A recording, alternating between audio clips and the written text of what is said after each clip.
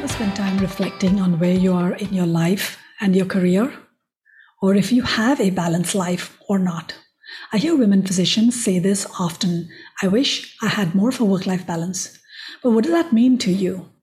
Really? Have you ever thought of what balance means or what it actually looks like for you specifically? Because it could be different for different people.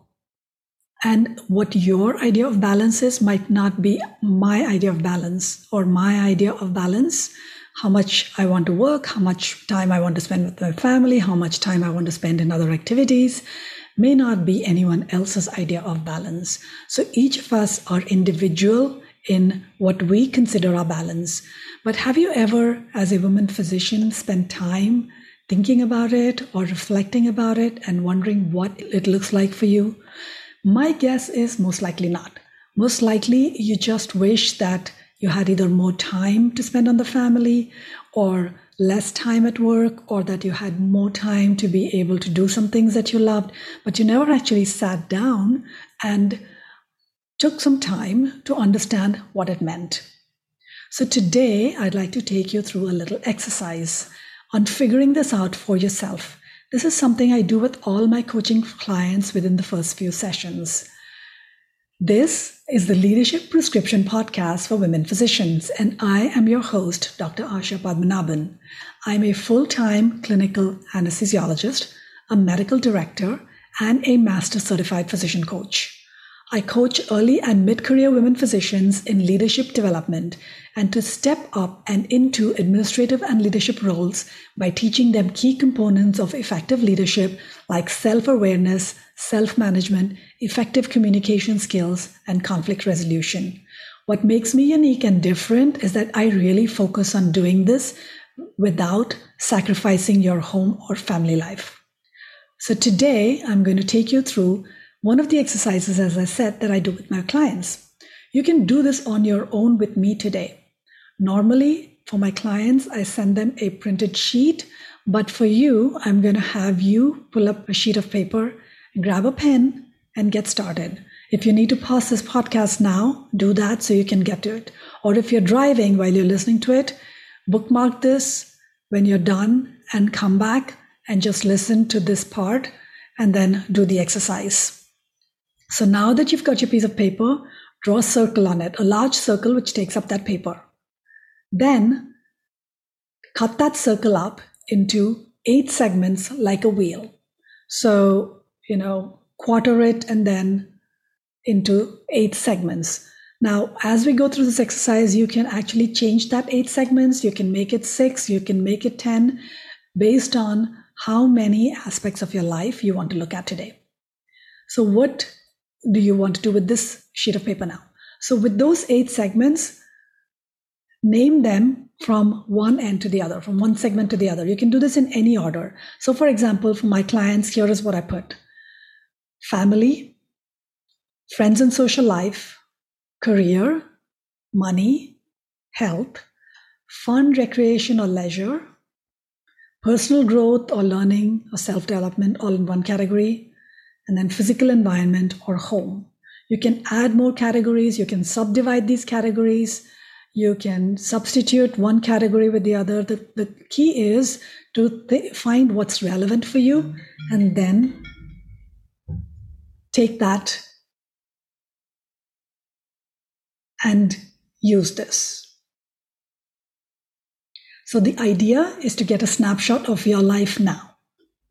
So now, taking the center of the wheel as 0 and the outer edge as 10, rank your level of satisfaction with each area by drawing a line between the spokes of the wheel for each segment. 1 being very dissatisfied, 10 being very satisfied. Now look at your circle. What does the perimeter of your new circle look like? Is it smooth or is it bumpy? Did any of these markings surprise you? Did you find that you were more satisfied in an area than you thought, or did you find yourself less satisfied in an area? How do you feel when you look at this wheel? Does this represent what a balanced life will look like for you?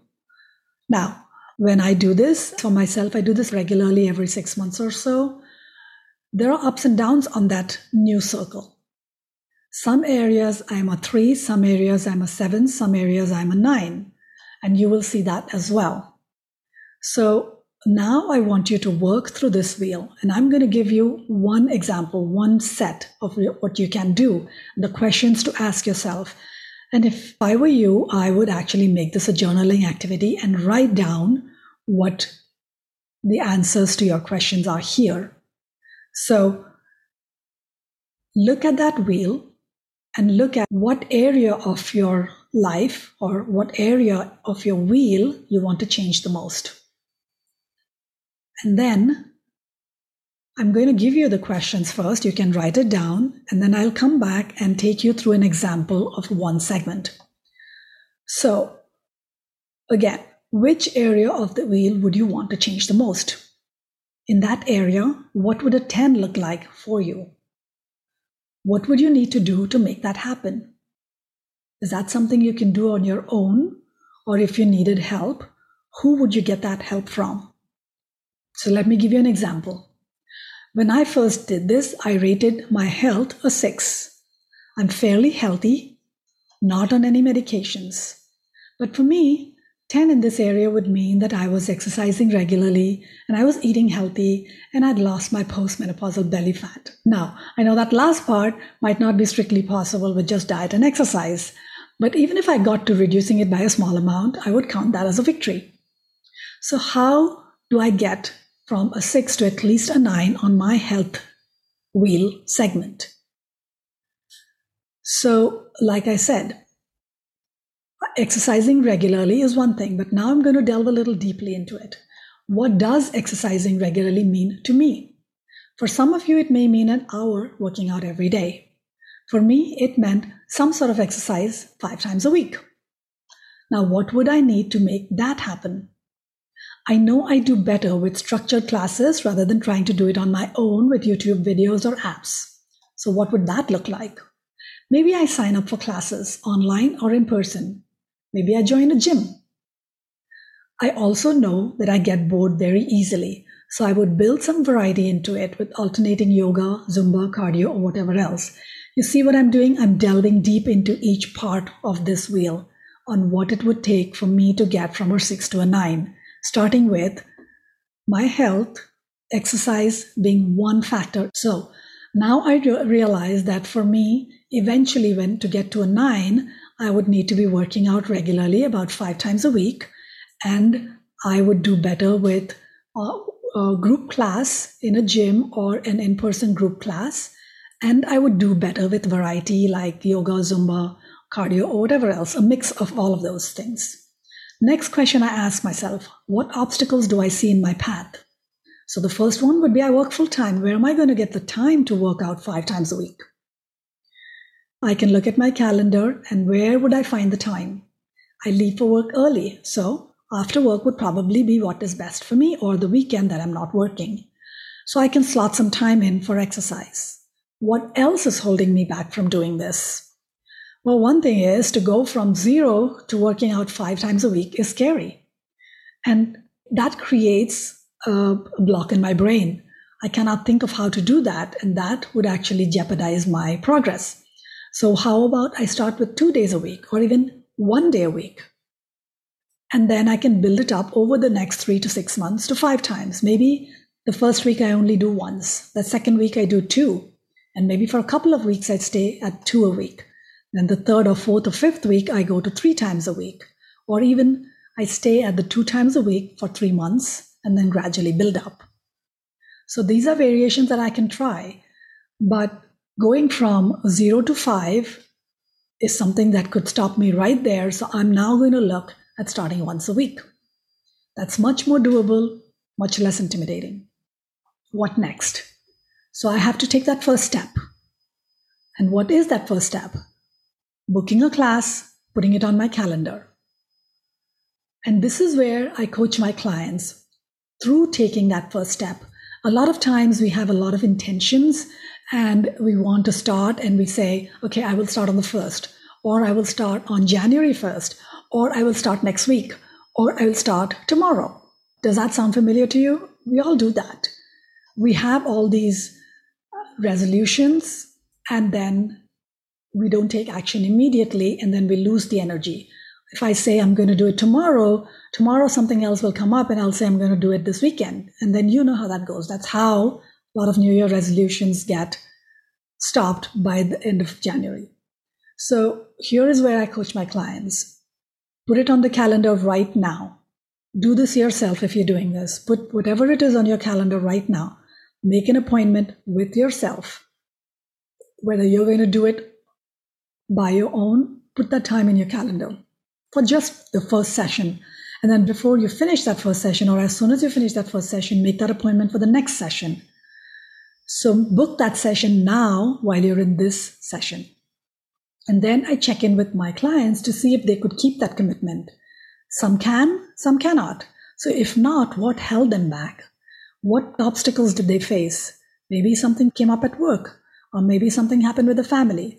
So what could they do the next time to anticipate this? Or if they couldn't anticipate it, just move that session to the next slot on their calendar and actually make that commitment. I hold them accountable and I coach them through all the obstacles that come up every time something stops their forward progress. And then we go through all the categories with my coaching clients. I go through all these categories on the wheel and we come up with a plan of what a balanced life would look like for them. And then I hold their hand as we work together towards that goal. Sometimes it's not as easy as figuring out how many times a week to work out. Sometimes it takes more time for those answers to come. What does balance in family and friends mean? What does that mean to you? To me, it might mean making more time for my friends twice a month. To you, it may mean something completely differently. What does being balanced in finances mean to you? To me, it might mean I learn budgeting, or I learn even what my finances are or what my monthly bills are. For someone starting off from zero, of not knowing like me what my monthly bills are because my husband takes care of the finances, that would be a start. That would take me from 0 to, or where I am right now, 1 to maybe a 3 or 4 if I even just figure out how to do my bills or how to balance a checkbook. So we work our way through this one step at a time. So today, you take time for yourself and do this for yourself. Take out that sheet of paper and draw that circle, put those categories in. Again, like I said, you can change out the categories, you can put whatever you want.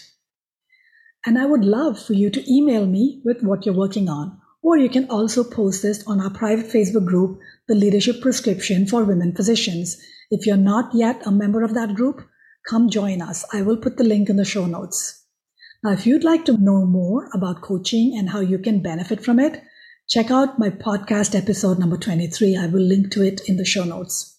And if you'd like to hear more like this, be able to coach yourself or learn how coaching can benefit you, please subscribe to this podcast, share it with your friends, share it with other women physicians, and let me know how this helps you.